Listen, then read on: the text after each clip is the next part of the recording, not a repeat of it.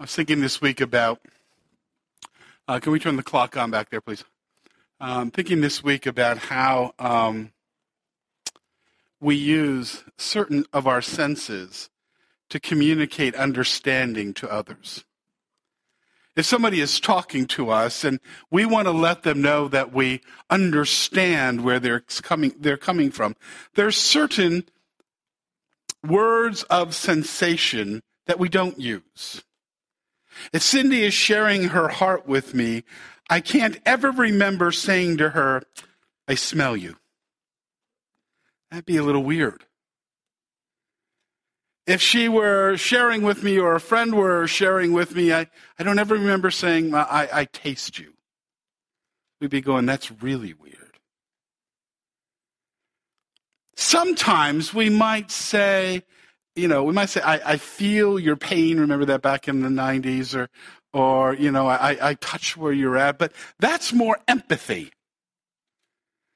When we want to tell somebody that we comprehend them, there's two sensations that we use to describe that sense of comprehension. When somebody is sharing with me back in the 60s, we used to say this, "I hear you. I hear you." And it meant more than just the sound waves were going through the air and striking my eardrum and vibrating, and my brain was interpreting them in certain ways. It meant that I have a comprehension of what is going on. I understand what is going on. I am making a connection with you on what is going on, and so I hear you. The other sensation that we use, the other sense that we use is we talk about, I see you. I see where you're coming from. I can see that. But what I find so interesting is that when you read the scriptures and you're reading material that was written 3,000 some years, 4,000 some years ago, those same expressions are important to those writers, to the characters, to the people involved in the stories that God is giving to us as he tells us about the lives of these individuals. And as we come to Genesis chapter 16 and beginning in verse 7 to the end of the chapter, those two senses, those two ideas are important throughout. That is a theme that runs through this entire, 9 verses, 7 verses, 8 verses, whatever it is. And that is that God sees. El Roi is the name of God that speaks of that. And that God hears. Ish Shema El. God sees and God hears. Now we have to be careful because sometimes when we think about God seeing, that can be a fearful, judgmental thing. There's that fear that God sees, all the bad that I'm doing, and he's there to get me and to stomp me out and to do all of that. But that is not the sense of the word in any way in these passages. It is not the sense of, I see what you're doing. Rather, it's the idea of, I hear you. I see what you're going through. I understand. As we come across a woman who is now an outcast on many, many different levels, we come to understand exactly what God's relationship is like with us and how he seeks to interact with us and how we then are to respond to that. Over the last several weeks, we've been dealing with the life of Abraham. And the idea behind all that Moses wrote in dealing with Abraham is this. How are you going to live in response to the promise? God has made a promise to Abraham. God has made a promise to us. God has promised us a relationship throughout all of eternity. He has promised us the forgiveness of sins. He has promised us intimacy with him because of our faith and trust in what Christ Jesus did. For Abraham, it was believing and trusting that God would give him the land and a child. For us, it's believing that the child was already given, who lived and died and was resurrected. And through his life, we have a relationship, an intimacy, a covenant with God. And here's the question. Are you going to live in a way that trusts that? Or are you going to live in a way that does not? Are you going to live by faith in God's promise and covenant? Or in faithlessness? And so we ride this incredible roller coaster with Abraham, as first Abram, then Abraham, first Sarai, and then Sarah, as they are struggling with believing that God will accomplish and do what he says he's going to do. And so they have the promise given to them, and they leave the land that they lived in and came to the promised land. But then there's a challenge to the promise, and there's famine in the land. So Abram takes it upon himself, not in trust and dependence upon God, and goes to Egypt and lies about Sarai and all the mess that takes place there. Then he comes back in the land, and the land is invaded. And in faith, he chooses to believe God's promise that God will deliver the land into his hands. And so he acts in faith. And now we're back to faithlessness. As it's been 10 years and still no child. And so Abram and Sarai take it upon themselves and say, we will use Hagar to try to accomplish what we believe God would have us to do.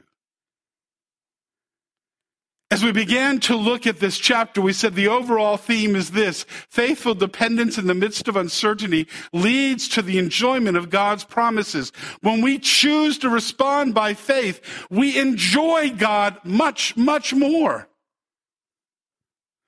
It's not that our relationship is dependent upon whether or not we are faithful or faithless. That relationship is sealed in Christ. But my enjoyment of it, the enrichment of it, the sense of relationship with God and intimacy with him and communion with him will be determined on whether or not I respond in faith or faithlessness. Faithful dependence increases that joy. Now, as you come into this chapter, remember we dealt with part 1.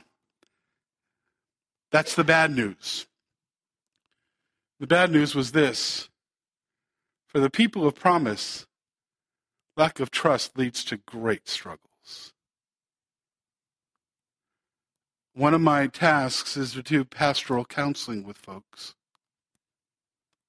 And so many times, folks will come in, and I love it, and it's wonderful when people come in the midst of the struggle and we can talk about God's will and God's purpose. But sometimes people come in after they've chosen to respond in faithlessness, and it's just gotten worse.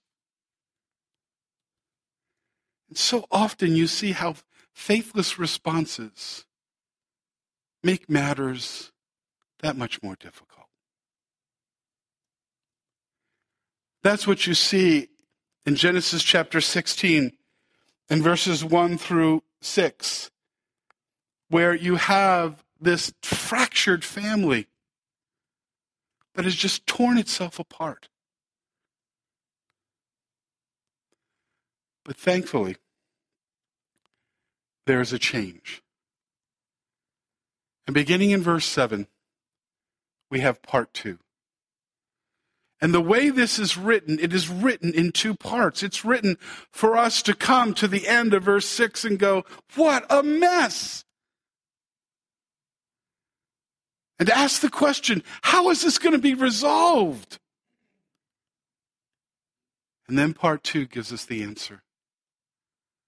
And that is the choice to trust God leads inevitably to greater enjoyment of him. Now, I want you to notice what's not written there. The choice to trust God does not inevitably lead to easy circumstances, to the end of all struggles, to everything being resolved. That I can't promise. Maybe. But this I can promise.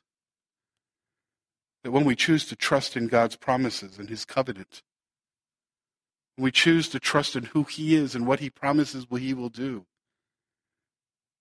there will be a greater enjoyment of him. And there's nothing more valuable than that. Now, as we come to this passage, the first thing that we come to understand is that God seeks us in the midst of our struggles. Beginning there in verse 7, it says, "Then the angel of the Lord found Hagar near the spring in the desert. It was the spring that is beside the road to Shur.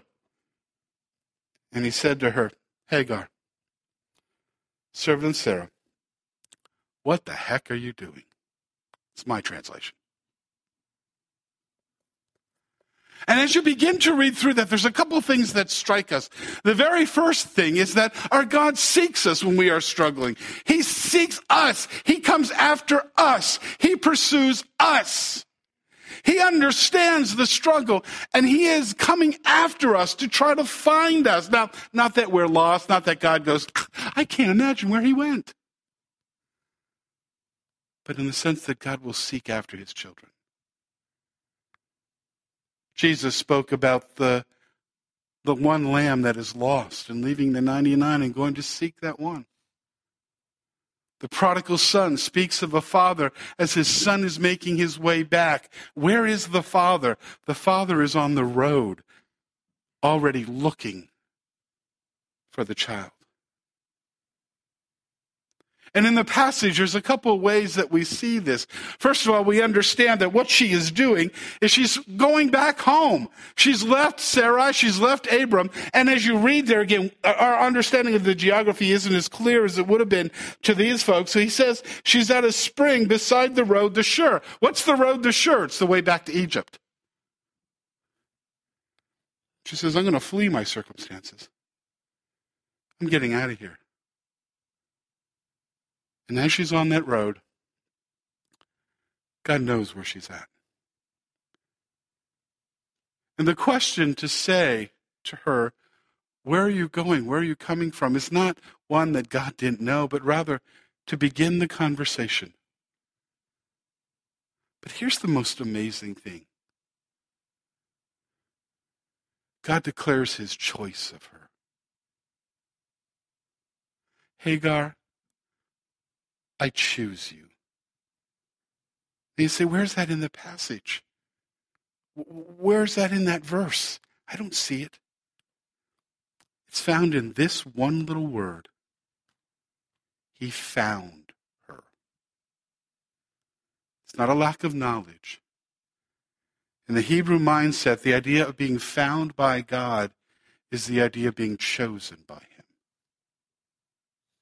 Remember the old Uncle Sam posters? I want you. Kind of that finger sticking out at you. What this declares is, even in the midst of our struggles, even in the midst of our failures, even in the times that we are faithless and fail to be faithful to God, God still says, I choose you. I chose you before the foundation of the world. I found you in Christ before you were even created in your mother's womb. I found you. I wanted you. But there's another thing that God does. And that is our God values us when we feel scorned. Have you ever felt worthless? Have you ever felt useless? Have you ever felt totally inadequate? If you haven't yet, it'll eventually come. You know, sometimes I feel that way as a pastor. Sometimes I feel that way as a husband. Sometimes I feel that way as a father. I just feel so valueless. And what is so interesting is in the midst of this woman's struggle with her own sense of value, and we'll see it in just a moment, God comes and says, I value you. And the way he does it is astounding. The very first thing we see Notice there in verse 7, then the angel of the Lord found Hagar near the spring in the desert. It was the spring which by the road to Shur. And he said to her, listen, Hagar. Why is that so amazing? Because up until this point in the entire chapter, Hagar is never dealt with as a person. She's dealt with as an object. Sarai treated her as an object, to be taken and to be given and to be owned and to be used. Abram treated her as an object. She belongs to you. Do whatever you want. And all the way through, Hagar has been given. She's been taken. She's been owned. She's been used. Nobody acknowledges this woman. And then something phenomenal happens. God says, Hagar, what are you doing? Now let me show you the other amazing fact about this interaction. It is the only time in all of ancient literature, in all of it, where God or any God sought out a woman and called her by name. This was a patriarchal society. I don't agree with this. You don't agree with this. But the idea was that men were the important ones, women were not. And in the midst of a society that would put this woman down, that would use her, that would abuse her, that would own her, God recognizes her value. And he demonstrates it through simply calling her by her name. Hagar.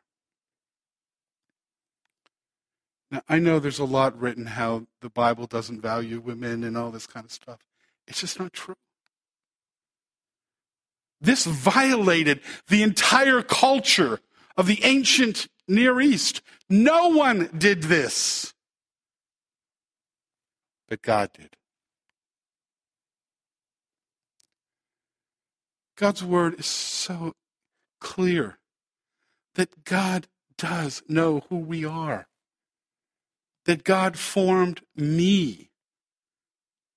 And that there is a name for his children that he will give to us in eternity that we do not yet know. But God cares about me.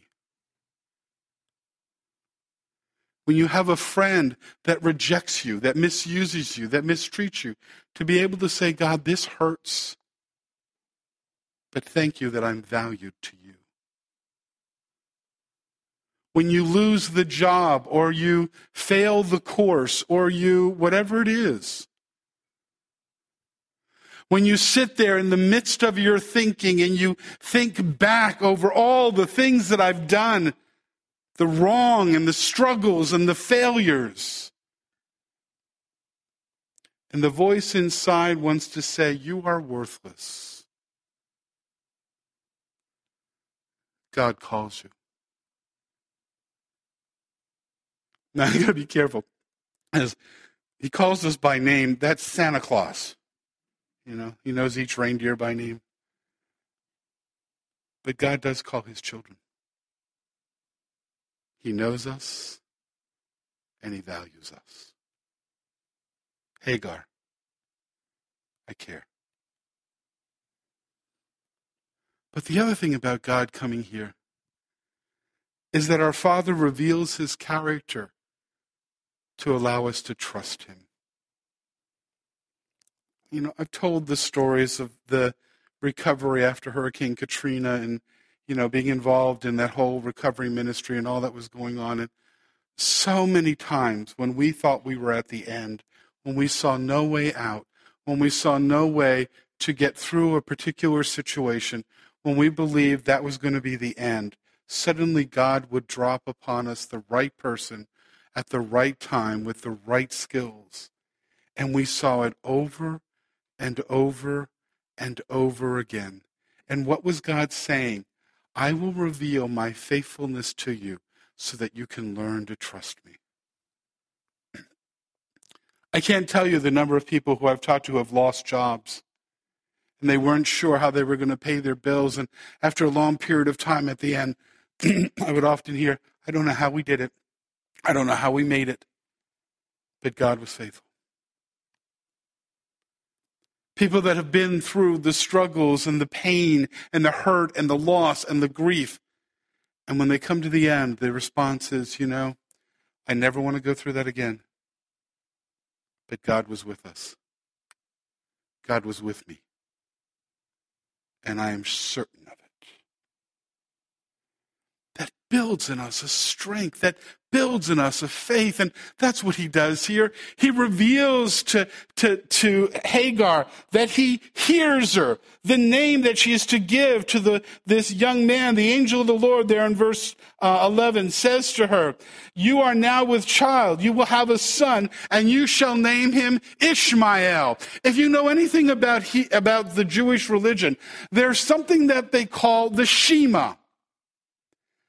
And it begins this way. Hear, O Israel, the Lord your God is one. And the reason they call it the Shema is those first words. Hear. But here, the focus on hearing, that's an interesting sentence, is that God Shemas.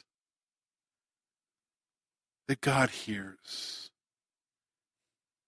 What is so interesting in this passage, we never hear of her crying out. And yet God heard.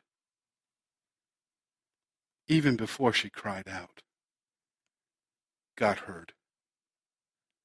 Ishmael. I, Shema, El, God. God hears me. The second thing that he reveals that he has a purpose for your life.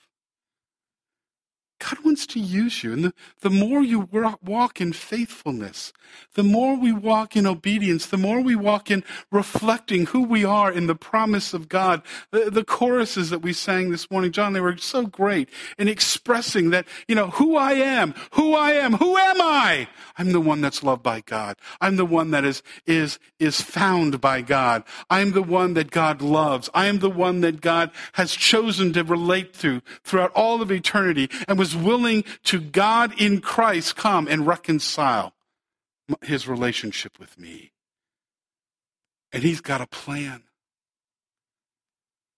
We all know Ephesians 2:8 and 9, for by grace we are saved by faith. It's a gift of God, not of works, lest any man should boast. But we need to go on to verse 10. And we are God's workmanship, created for good works, which God prepared beforehand. God's got a purpose for you. He says to Hagar here, I've got a purpose. You're going to have a child. And by the way, you may not know this yet. You're going to have a child. He's going to be a son. And he's going to become a great nation. And all this is going to happen. Hagar, you may feel worthless and useless. You may feel like an object, like nobody cares. But I hear, and I have a purpose for your life. He reveals that he sees. There's this incredible interaction that takes place here. It goes on to say that in verse 13, she gave this name to the Lord who spoke to her. You are the God who sees me. El Roy. The God who sees. And literally, she says after that, I see the God that sees me. God sees. God is aware. Do you ever try to explain God being omnipresent to a child? God is everywhere. The easiest way to say it is this. Everything is in God's presence. He sees it all. He knows me. He knows me better than I know myself. God sees. He understands. Are you struggling? He understands. Are you afraid? He sees. He understands. Are you grieving? He sees. He understands. And revealing that she understands it, she does something again that's found nowhere else in all of Scripture. She is the only human that gives to God a name. What an incredible honor for a woman who in the first 6 verses wasn't even named. It was just an object. God says, you can name me. The message of Genesis chapter 16, beginning in verse 7, is simply this. I don't care what the world says. I don't care what a spouse says. I don't care what a friend says. I don't care what a parent says. I don't care if they have failed to communicate to you the value and the purpose and the meaning of your life. We have a God that understands it. We have a God who has created you. We have a God that values you. We have a God that hears you. We have a God that sees you. And if you are his child because of your faith in Jesus Christ, you have a covenant, an intimate relationship with the God of the universe. And everything your heart longs for, everything your soul needs, that's the immaterial part of who I am, is found in that relationship. And only that relationship. But God doesn't end there. He responds and he basically says this. God calls forth a trusting response for us to fully enjoy his promises. I don't know if any of you have ever rappelled, where you use a rope and bounce down the side of a cliff. I have. It's an amazing experience. But there's something required to enjoy the experience. You got to trust the rope. And you know how you show you trust the rope? By jumping. When you do, if you've ever done it, back in my stealthy days, standing at the top of the cliff, about 100 feet down to the bottom, with a rope around my waist and set on a caliper on the top, and then to just back off and jump. Suddenly, you feel weightless. You feel free. I remember stepping off that cliff and just bouncing all over that thing, just having a thrilling time. How? Why? Because I chose to take this step that demonstrated I trusted the rope. God comes to us and says, yes, I want you to enjoy the fullness of who I am. But in order to do that, there's something you need to do. Trust me and take this step. Now, I don't know what step God may be calling you to do. It's different for every one of us in the individual struggles that we have, but there is a next step that demonstrates our trust and our dependence and our faith in him. It may be a small step. It may be a massive one. But God says in taking that step of trusting, we enjoy fully his promises. Now he comes to the woman and he begins to interact with her. And as you read down through there, the very first thing he says is, what are you doing? Where are you going? Where are you coming from? And she says, I'm running away. Verse 9, then the angel of the Lord said to her, I want you to do what's right. Not what's easy. Not what's comfortable. Not what will necessarily make you happy. I want you to do what's right. Go back to Sarai. Go back to Abram, who's the father of the child, and submit. The trusting response, the first one, is we enjoy the fullness of God's promises when we choose to obey his clear directions. If I really believe that God knows me, and I really believe that God sees me, and I really believe that God hears me, and I really believe that God has what is best for me in his purposes. And I believe that he has created me and designed me and created this life that I have. Then I understand he's the one that wrote the owner's manual. And he's telling me the best way to live. He's telling me the best way to respond. He's telling me in that tough situation when it would seem so much easier to lie, instead speak the truth. He's telling us that in that situation where it would be so easy to give up the standards, to stand on standards, on character, to believe that God will be faithful and that it's the best way to live. But the second thing is the most important. If you hear nothing today, hear the next one. Because I believe that it is one of the central truths of a mature believing walk. I think if you grab a hold of this one, it makes a lot of the other choices we make a lot easier. And here's the truth.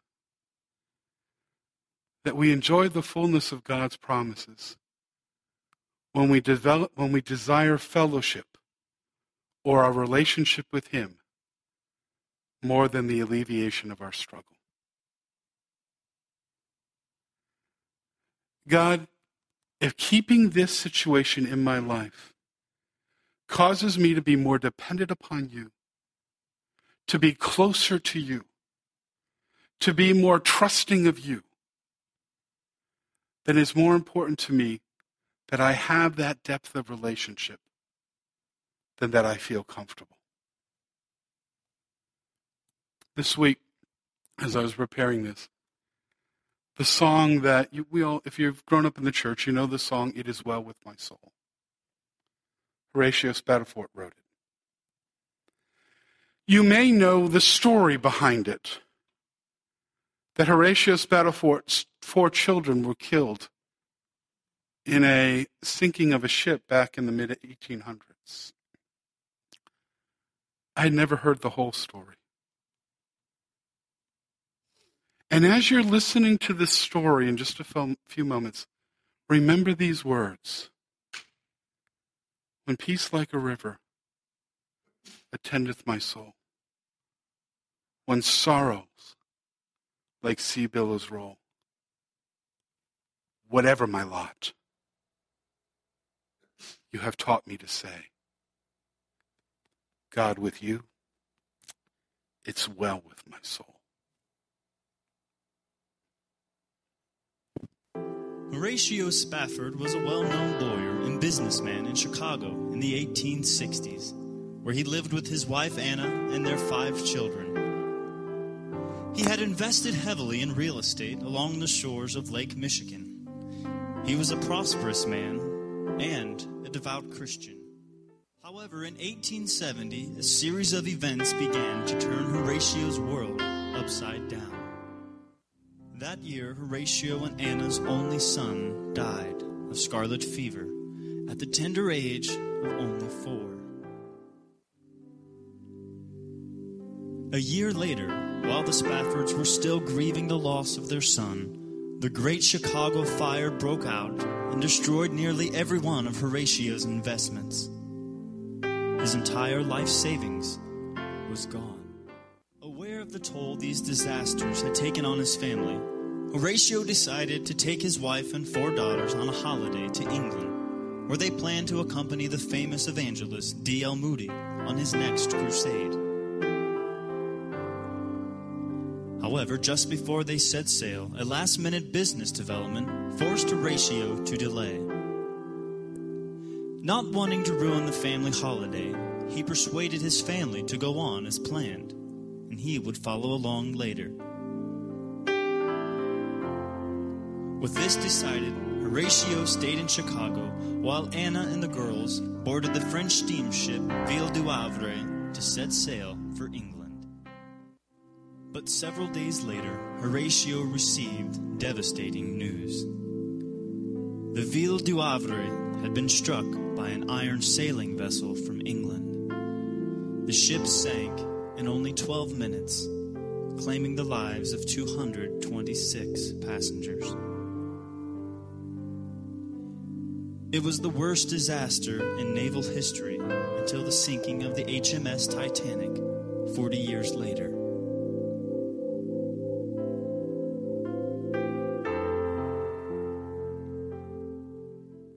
The next day, he received a telegraph from Anna from Wales. It read these 6 words: "Survived alone.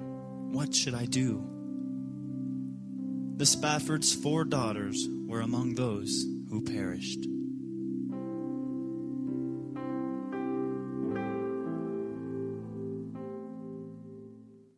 After hearing the terrible news, Horatio boarded the next ship out of New York to join his bereaved wife.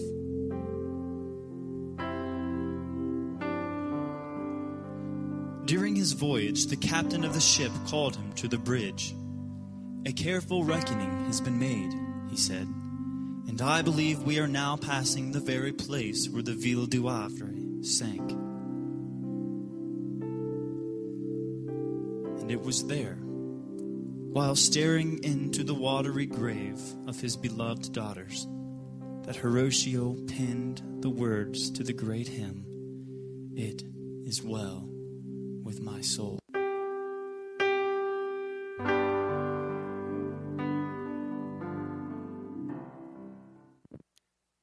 If you had been on that spot, if the captain had come to you, what could you have written? I don't know that I could have penned those words. I would hope that I could. I would hope that I would understand that no matter what I lose in this world, or whatever struggle I face, my relationship with God and my intimacy with Him is that which satisfies my soul, and that it is well. Paul said it this way: 3 times I pleaded with the Lord to take away from me the thorn in the flesh. But he said to me, "My grace is sufficient for you. My power is made perfect in weakness." Therefore, Paul says, what I hold up for a claim in my life, what is of most value, what I want everybody to know, that's the idea of boast. I will boast all the more gladly about my weakness, so that Christ's power might rest in me. And the idea of power there is also God's Spirit, His presence. That is why, for Christ's sake, I delight in weakness, in insult, in hardship, in persecution, in difficulties. For when I am weak, then I am strong in Him. But the theme that declares it the most is when Paul, at the high point of the book of Philippians, as he's described the attitude that Christ had, and he's described those who are faithful, and he speaks about Epaphroditus, and he speaks about Mark, and he speaks about the struggle that they've been through, and how he could boast in all the things that he has if he wanted to. He says, you know what? What's most important in my life is this. I want to know Christ. The more you understand that, the greater your faith will grow. And the more you will enjoy your intimacy, our covenant, our relationship, the joy that God gives. 2 more really quickly. The next thing that this passage demonstrates is this, that a trusting response is when we enjoy the fullness of God's promises, when we choose to believe that God is good and intimately involved with us. God comes to Hagar and says to Hagar, you're going to have a son. Your son's going to be this great nation. His name is going to be Ishmael. And this wonderful, incredible promise is given. But notice what she rejoices in. She doesn't rejoice in the prophecy or the promise. She rejoices in the fact that she has this intimacy with God, and that God is good, and that going back to Abram and going back to Sarai and going back in the midst of the struggle is still good. Why? Because a good God sees me and is working out his purpose in my life. God is good all the time. And all the time, God is good. And then finally this. We enjoy the fullness of God's promises when we are certain that he can redeem our failures. Every person here has failed in their walk of faith. Every person here has in some way fallen short. If you can't see it, come talk to me. We'll spend about an hour together. But God says this. Hagar, you may be running home. You may be an escaped servant. You may think that you are in overwhelming trouble. But I can redeem. And I can put things right. We believe that.